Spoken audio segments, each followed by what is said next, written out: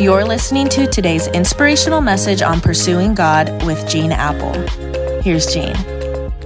Well, happy Wednesday.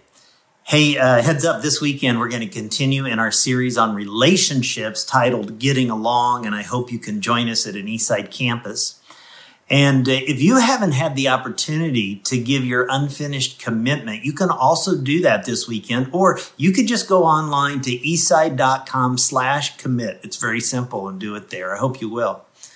Today, I want to take a deeper look at a verse on anxiety where Paul gives us a secret to praying for anxiety. Philippians 4:6, do not be anxious about anything, but in every situation, by prayer and petition, with thanksgiving, present your requests to God. Now, what's so interesting is that all three of these words, prayer, petition, and thanksgiving, are synonyms for prayer. All three are words that were used in the original Greek language for prayer, but each one is unique. Now, why would Paul give us three different words for prayer? Why not just one? I believe Paul is saying because we've got to move in a progression in our prayer life to the point that we get to something really specific. Now, the first word he uses refers to our approach to prayer. It means, I know you can help me, God. I know I should turn to prayer. The second word for petition means you're requesting help. God, I need your help. Help me. But listen, we're told to present our request to God.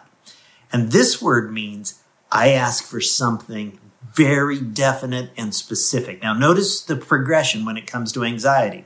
We can just pray vaguely and generally, oh God, I need prayer and I'm going to approach you, God, or get a little more specific. And I'm going to ask God, help me with my anxiety. Would you help me? Please, God, help me. But then at the bullseye, when praying for anxiety is to get ultra specific and state exactly what you're anxious about and exactly what help you need from God. God, I'm going to dig deep into the cause of this. And this is so hard to do because we know that anxiety is fear about the future. What if, and our mind starts going wild. So it takes work to dig to discover what exactly am I anxious about? And God, what do I exactly need your help on? That's the bullseye. So if you were evaluating your prayer life, where do you think most of us lived? And to be honest, I can be super generic with my prayers. God, help me. Be with my kids. Be with our church. God, help us. But until we get specific, it's going to be hard for God to deal with the anxiety in your life. So let me ask you, do you get ultra specific in your prayer life with exactly where you're anxious and exactly what help you need from God? Do you know why some of us don't do that? It's just hard and we have to dig a little bit in our own lives, and that's uncomfortable. Also, I think sometimes we feel like the things that make us anxious will seem like small and silly to God. Let me ask you, if you think something is too small in God's eyes, is there anything that's big in God's eyes? You have a heavenly Father who wants to hear from you.